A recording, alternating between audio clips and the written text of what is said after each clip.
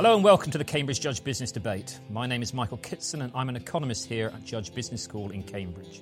In this series, specialists from the Cambridge Judge Business School and the wider Cambridge community discuss and debate topical issues of business and management. In today's session, we are focusing on alternative finance, those forms of finance that have emerged outside of traditional finance and banking. In this podcast, we'll explore what is the alternative finance and what are the implications for business, the economy and public policy. Joining to me today are three guests. I have Stelios Kavadias, the Margaret Thatcher Professor of Enterprise Studies in Innovation and Growth and Director of the Entrepreneurship Centre at the Judge Business School. Secondly, Bart Lambrecht, the Professor of Finance at the Judge Business School and Director of the Cambridge Endowment for Research in Finance.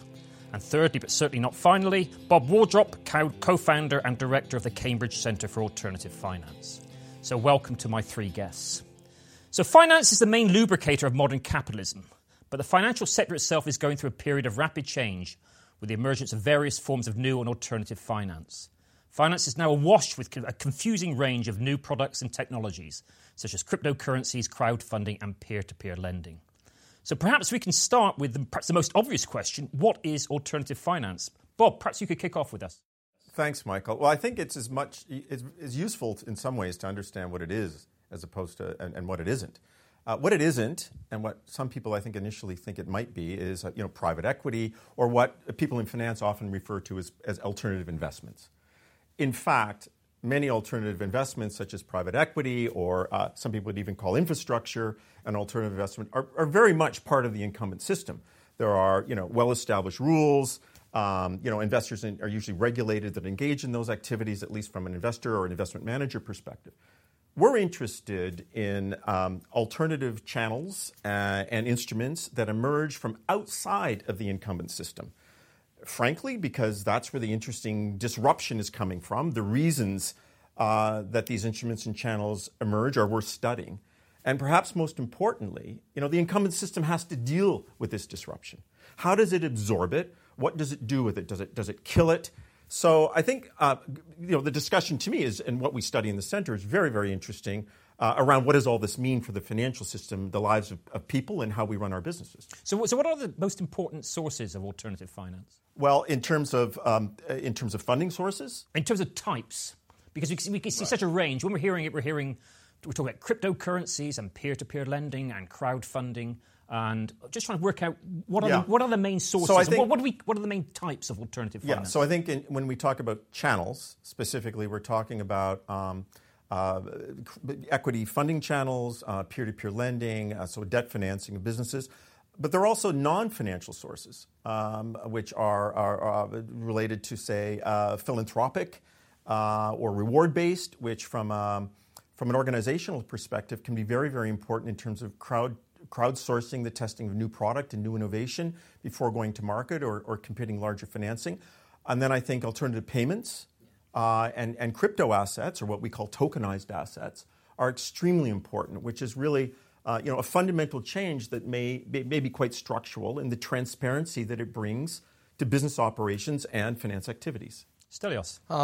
I think I would agree with Bob along the lines of the keyword channels, right? I think essentially, that's a good definition in my mind in terms of putting forward the fact that there is ways by which, transactions and money is flowing between different parties, and what exactly that money is used for, in my view at least, coming as an outsider, I would say, right, to this financial industry, seems to be the finance part of it. Now, interestingly enough, I think what becomes very critical in this is what the absorption component that Bob mentioned already. The story that there is these new channels. These channels, for some reason, have emerged without the consent of the incumbents. That's interesting why this happened, although that's a recurrent phenomenon in different industries, right, with respect to innovation. And then the other interesting component there is that how the absorption is happening now that our friends at the incumbents are seeing new alternative payments that they don't control, or they see the fact that loans might be happening outside of the traditional realm of valuations and ways by which they would decide the criteria, right? And it seems, at least from the standpoint of somebody like myself who looks at startup firms and firms that try to disrupt the existing sort of industries, it seems that the incumbents are have been getting worried for some time now. Maybe over the last couple of years, they seem to be less worried in terms of they seem to have found a way by which they're dealing with this alternative finance hype.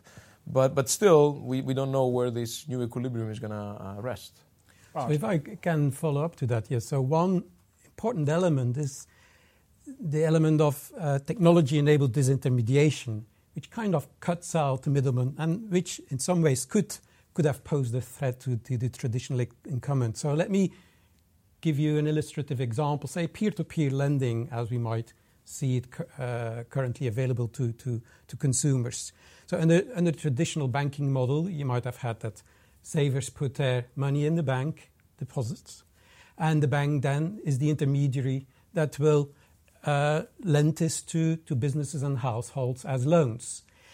The bank will essentially make the money from the difference between the lending rate and the borrowing rate. So in other words, if some of these loans go bad, the profits of the bank are going to be cut. And banks that issue very bad loans may actually go out of business and default. Yeah.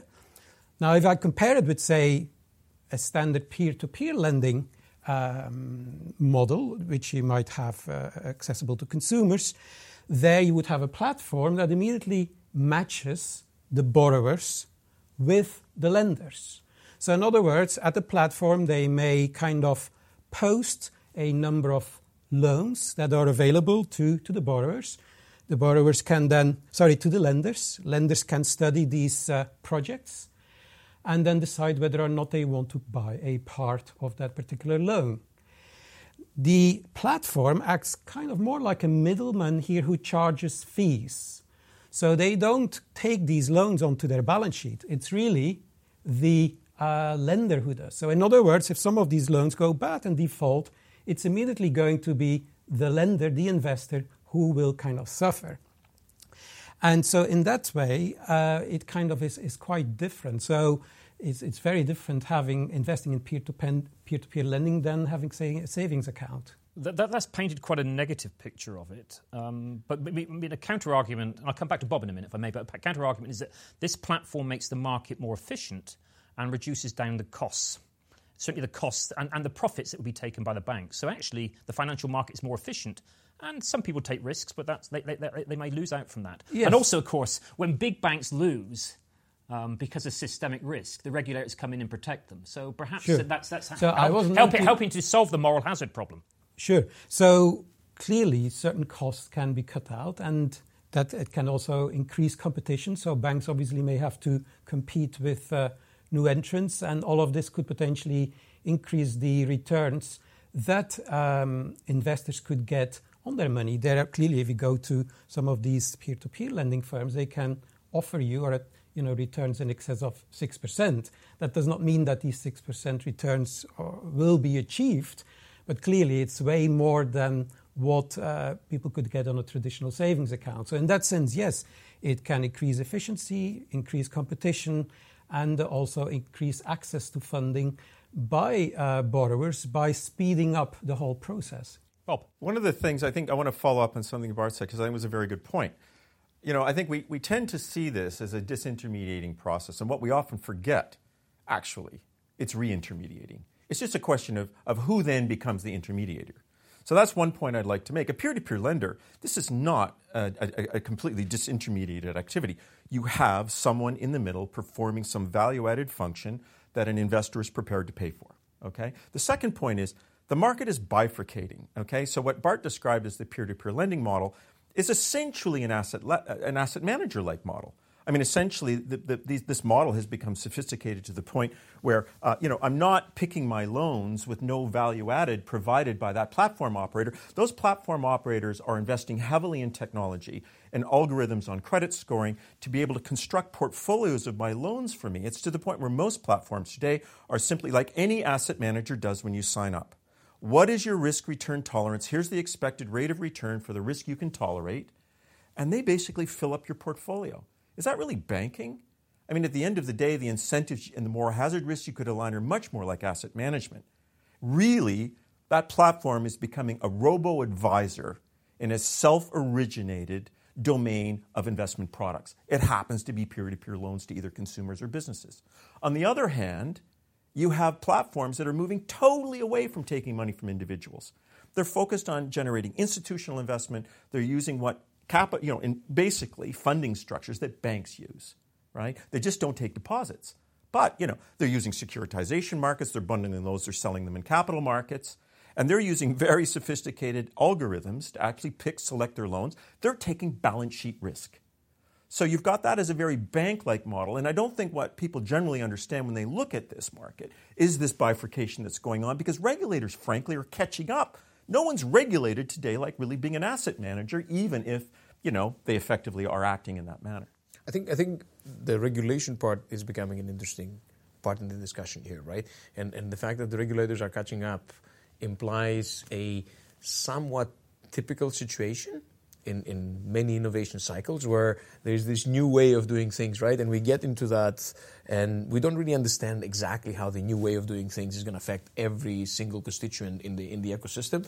And at some point that creates value initially, because obviously people rushed there because there was something to be chased. But as we go and we learn more, we will start understanding also the risks that might be happening. I don't know exactly how the risks are going to, manifest themselves, but potentially those risks will call for the bigger boys or the regulators or the bigger companies or the regulators to just step back in and create a new situation, a new equilibrium, as I said before. So I think something that might be useful to clarify, and I'm just reading this from discussions with fintechs, right? So take it with a grain of salt, is the fact that... Just tell us what is fintech? So technology-driven companies that enable those new alternative financial channels. Financial innovation. Exactly. It's financial innovation, yes. It's not product innovation, though, necessarily, right? It might be also the technology that enables certain products to come across. But I think those fintechs, there was this dream a few years back that the fintechs are going to just topple over the big banks and no HSBCs or whatever banks you could see, right, in this. And I think we're now coming to the conclusion that the new world will have banks and it will have some new players, potentially new alternative channels, big tech companies like the Alibabas of this world offering certain financial services. But also the banks will have some say into this bigger picture. And that's just an interesting equilibrium that's emerging. I'm unsure where the regulator is standing on that, because now those risks are going to start becoming more clear, perhaps, in terms of the new system and new way of doing business. Bart. I agree, and I think regulation is going to be important, because currently this alternative finance sector is still relatively unregulated. And as always, it only takes a few bad apples to undermine the confidence of the consumers and investors in this kind of alternative form of finance. So I'll just give one example, but of course these are just exceptions. But in 2015 there was, for instance, a Swedish peer-to-peer lender that went bankrupt once it became apparent that there was malpractice among management. So what, for instance, had happened was that loans had been issued without the consent of lenders, and more troubling, sometimes there was some loans were not directly linked to specific lenders. And so obviously this whole technology-based infrastructure, while potentially very efficient and very smart, it could also reduce potentially the transparency, increase the scope for fraud or even cyber risk and the like. And so regulation is obviously an important component as this market is going to grow bigger, because it's not only important for the alternative finance sector, but potentially also if that sector were to be affected, it could spill over into the more regular sector. Bart makes a good point. Look, I think the challenge when people, the average person looks at this marketplace, right, is you're always going to be able to spot the trust buddies, the situations where you've had default problems. And Bart's right, that could potentially destabilize the market. The problem is, right, in our view, I mean, we've done a lot of analysis with certain lenders in the UK on the performance of their loans versus performance of bank loans, for example, to SMEs. Now, the platform cohort that we picked, looking at all those loans, I would describe as having pretty good operational practices, probably better than the mean of the market. And as a result, they outperform. Okay? So the problem is not the mean performance. I would argue maybe the mean performance is at least as good as banks operationally. A lot of them are former bankers. And actually they have no legacy IT systems.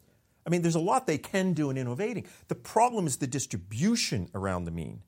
And what you don't want to be as an investor is have exposure on the third and particularly the fourth quartile in operational risk on these platforms. The bottom end of the bucket is pretty bad, I suspect, in terms of operational performance. It's like investing in venture capital. All the returns are in the top quartile. But it doesn't mean the venture capital industry doesn't have value in the economy. Exactly. I think that's an important point I'd make. But it's the bottom tail that could cause a systemic risk Correct. taking place. That's the bottom tail. It's a long tail. Yeah. Because it's easy, there's low barriers to entry to get into the market. And I think the people on the top quartile are increasingly worried about risks they can't control, which is it could be a fraudulent event, it could be an operational breakdown, it could be something in that long tail bottom quarter that's going to affect their business. I think that keeps some of them up at night. Could I just to clarify some issue? It relates particularly to regulation, but it relates to something, Bob, you were mentioning before. I mean, are we talking about really two separate domains here of alternative finance and traditional finance? Or is many of the aspects of alternative finance just becoming new traditional finance? Because that has an impact on regulation. Because we know the banks are highly regulated. Well, they have increased regulation in the financial sector since the financial crisis, and it varies across different markets and different countries. We can say whether it's correct or not, but we do know the financial sector is far more regulated than the retail or the tech space, where many of these new alternative finance products or services are emerging. So that's less of a problem if all of these fintech end up getting merged back in to traditional finance. Yeah, I think that we need to be careful of one thing. Focusing on the fintechs too much, even the well-established peer-to-peer lenders or blockchain companies or cryptocurrency companies, frankly, it's a bit of a red herring. I mean, it's the Amazons and it's the Alibabas and it's the big tech, right? Now, actually, if you talk to regulators, regulators are not against those players coming into markets like the lending markets. Why? Because in their view, it reduces systemic risk. Okay, you've got more players. They've got very good data. This is all about analytics. This is all about credit scoring. They've got platform business models. They've got very powerful platforms. Once you've got payments, you can layer on all kinds of other things at very low marginal cost and high return and network effect value to the users of the platform, right? So it's those guys, I think, who are going to be the big players. And regulators are migrating away from the current sort of mode of regulation where I'm regulating you as a bank and all that a bank encompasses to something that they will call activity-based regulation. So if you just want to do consumer loans and you don't take deposits, you don't necessarily need to be regulated like a bank. That's where it's going. There are certain jurisdictions, I would say Singapore are very aggressive in this way, different jurisdictions around the world, pushing the activity-based agenda as a regulatory approach hard. And I think that's coming because the blurring between what we call financial and non-financial today in a digital organization is blurring. So I would agree that probably most of the alternative finance would fall under the existing regulation. This being said, some of these new products do not necessarily fall under it and allow for new types of products to be created. Let me give the example of, say, initial coin offerings, which is a bit like an IPO, not quite. But one key difference is that many of the... Can you tell us what an initial coin offering is? Okay, initial coin offering is basically firms that try to raise finance by issuing tokens. So it's a little bit like a cryptocurrency, and these tokens can then later be exchanged potentially for some of the products or projects that the firms are doing. So it gives you some kind of a stake in a firm, but it's quite different from a traditional share. Now, one important difference is that most of these firms that issue these ICOs will may try to make sure it is not considered by the SEC, the Security Exchange Commission, or the regulator, as a security, so that it doesn't fall under that regulation. And so you have products that potentially are developed with specific purposes, not to fall under one regulation, but then it's not quite exactly clear how they are being regulated. So I think that what you're seeing from small countries, okay, is they see an arbitrage opportunity here. Okay, so really what you're describing in initial coin off, that token is really it's a set of rights and obligations, contractual rights between the investor and the token and the issuer. You're buying a right to something associated with an application or an activity of a firm. It could be very equity-like, very debt-like, or something completely different, okay? If you're a Switzerland, you're a Bermuda, Malta, I could name 6 or 7 jurisdictions that really feel that they kind of missed industrialization, that they were really on the wrong side of that, it kind of got away from them.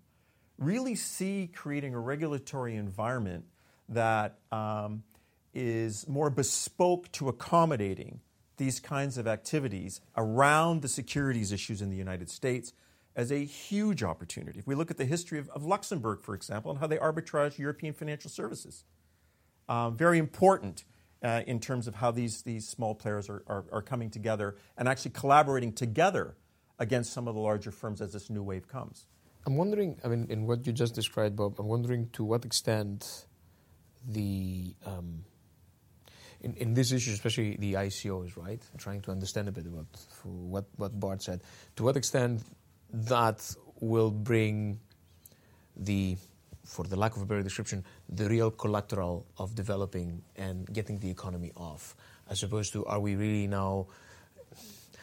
investing in some kind of a semi-Ponzi story there where, all of a sudden I missed industrialization, there's no real value economic activity going on. So you know what, guys, I'm going to create the regulation so that you can come and you can trade with all this slightly new and slightly unregulated in the rest of the big markets financial means to drive my local economy. Is that creating a bit more systemic risk just as a reaction as you were talking, right? I think this is an interesting debate among us, right? Like, I feel quite strongly tokenization is inevitable because the digitalization of our economy is inevitable.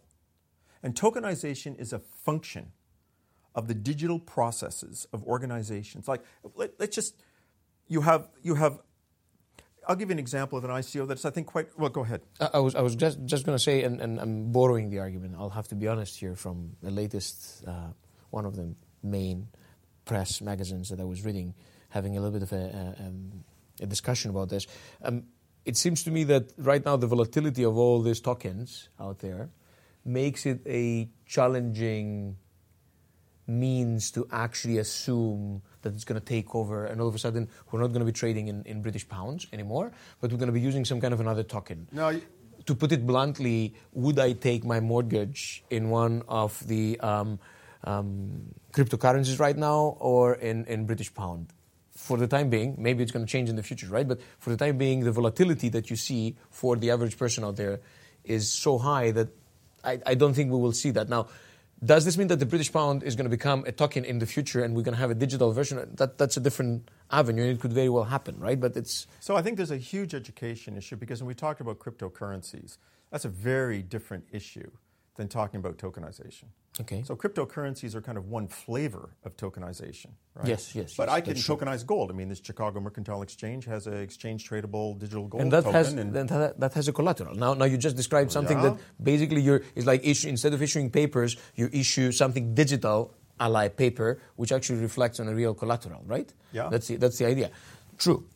But the cryptocurrencies have done that with a new collateral which is not even existing and regulated at some level, but right? If Starbucks issues tokens as an incentive loyalty mechanism, and you can trade in your tokens for a cup of coffee, and 6 tokens is worth a cup of coffee, then you can certainly exchange your token to somebody that's prepared to pay something for it because 6 of them buys a cup of coffee at Starbucks. And by the way, Starbucks is introducing tokens. That's absolutely fine as long as we are able, at some level, systemically, to deal with the nice little ups and downs that are going to be happening once you get these tokens into the hands of the big boys who want to play games. Well, that depends on whether the price of a copy of Starbucks cup of coffee goes up and down. But these tokens are backed by something, whereas cryptocurrencies are not. No, but I think... So that's the collateral argument. Yeah, your collateral argument. You did say there's a difference. I mean, and we often merge the two together, and there's a difference between these initial coin offerings, as I understand it, and certainly... So what's the Zimbabwean dollar back? Well, it's not much at the moment. A lot of people would rather hold Bitcoin than Zimbabwean dollars. Yeah.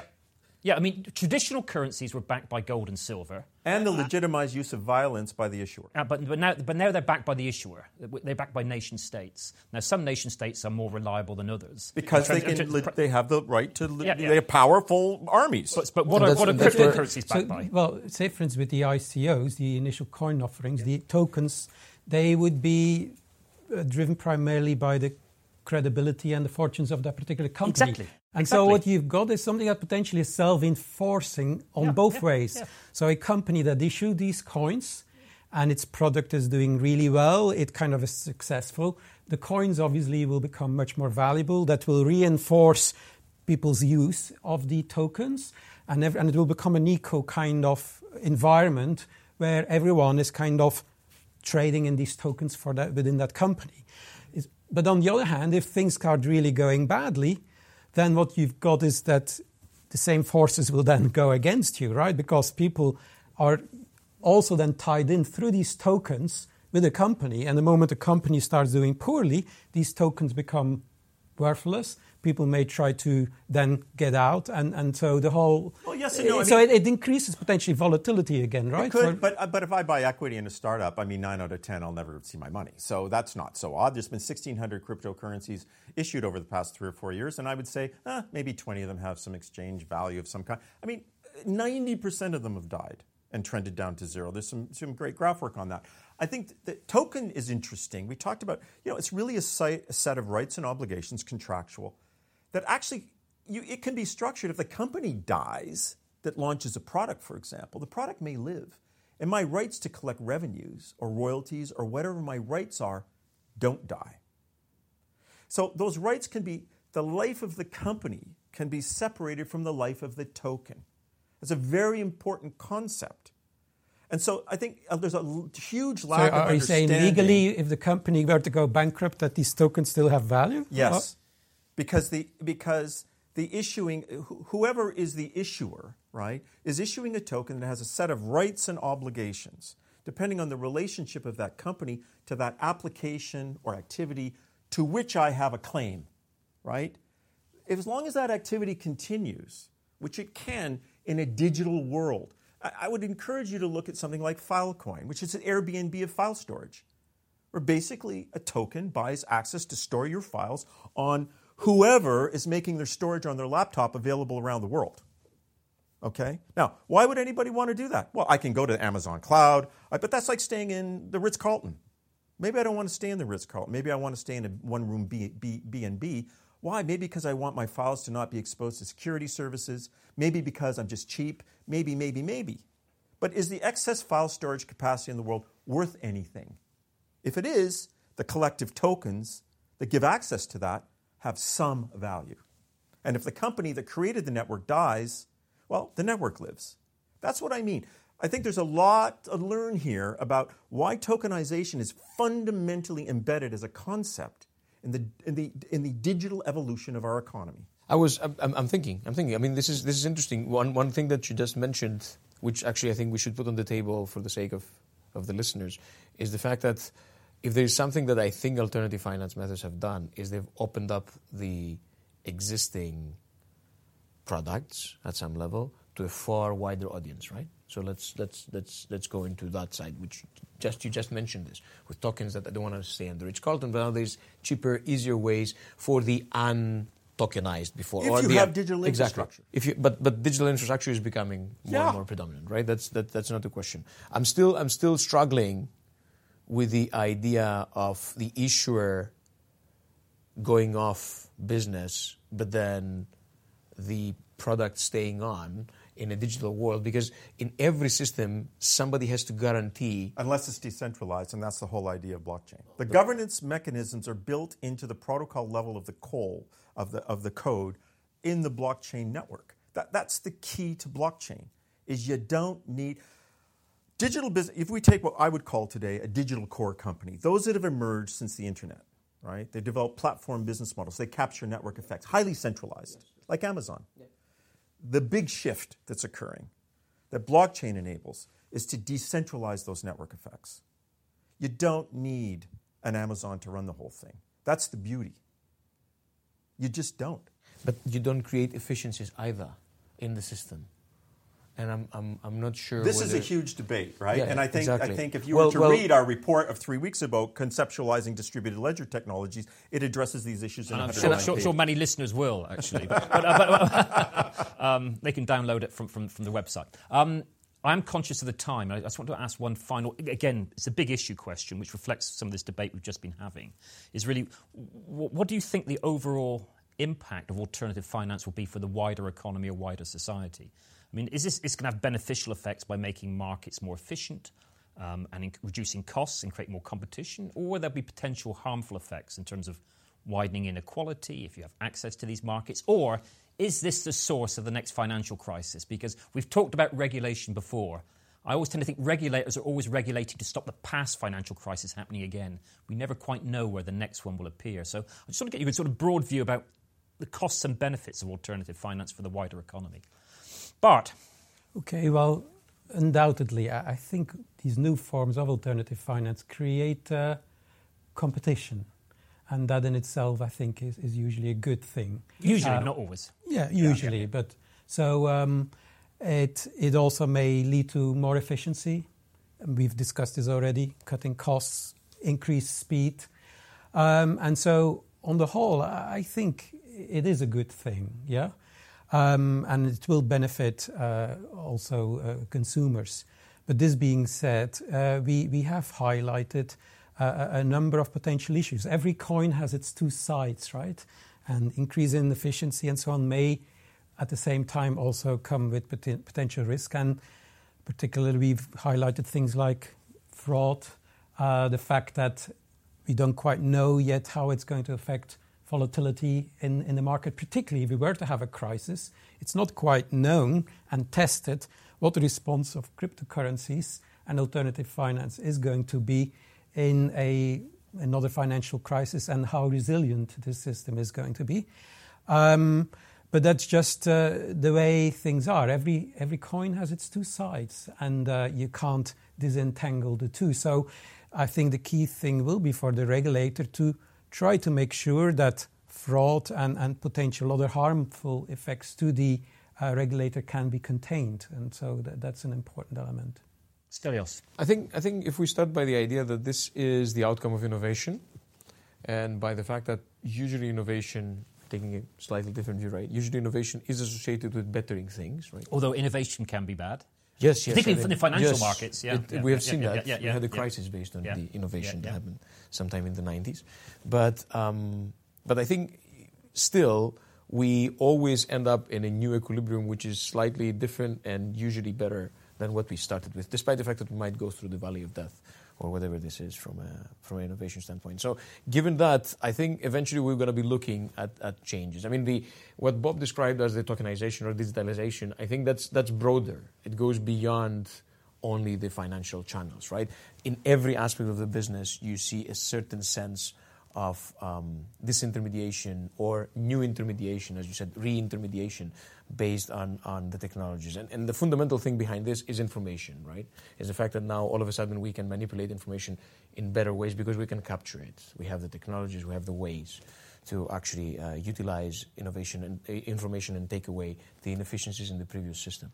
So long story short, I think we will see things being better in the longer run. Should we envision that there are going to be some risks in between? Yeah, most likely. With every innovation, we have this cycle, right? Yeah, I think it's around the unknown unknowns. And I think that if I talk to central bankers and what in the back of their mind are they kind of is really making them nervous about all this? And I would say it's they don't want another 2008.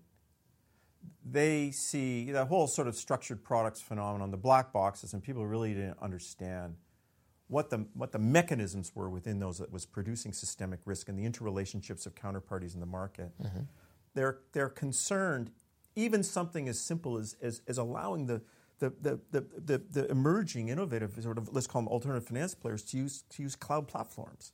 You've got a very small number of cloud-based platforms. Does that introduce a new form of systemic risk in the financial system? They worry about this kind of stuff. Artificial intelligence. Are we able to get transparency on decision-making and outputs? What's the impact on privacy? What's the input of tokenization on the commoditization of work from a social perspective? Am I just an input with token value in terms of whatever skills I have plugging into production systems? I think there's a huge number of really big questions that this whole transition to digital, not just in finance, I think finance highlights it. I think Stelios has made the point, yeah, it's finance, but this is part of a bigger thing going on, I think is the right way to look at this phenomenon. Great, thank you very much indeed. But we have run out of time, but I'd like to thank my guests, Bob Wardrop, Bart Lambrecht and Stelios Kavadis, for contributing and missing their lunch today to join us. You can find further details about the Judge Business School on our website, Twitter and other social media. Thanks for joining us, and I hope you can join us next time.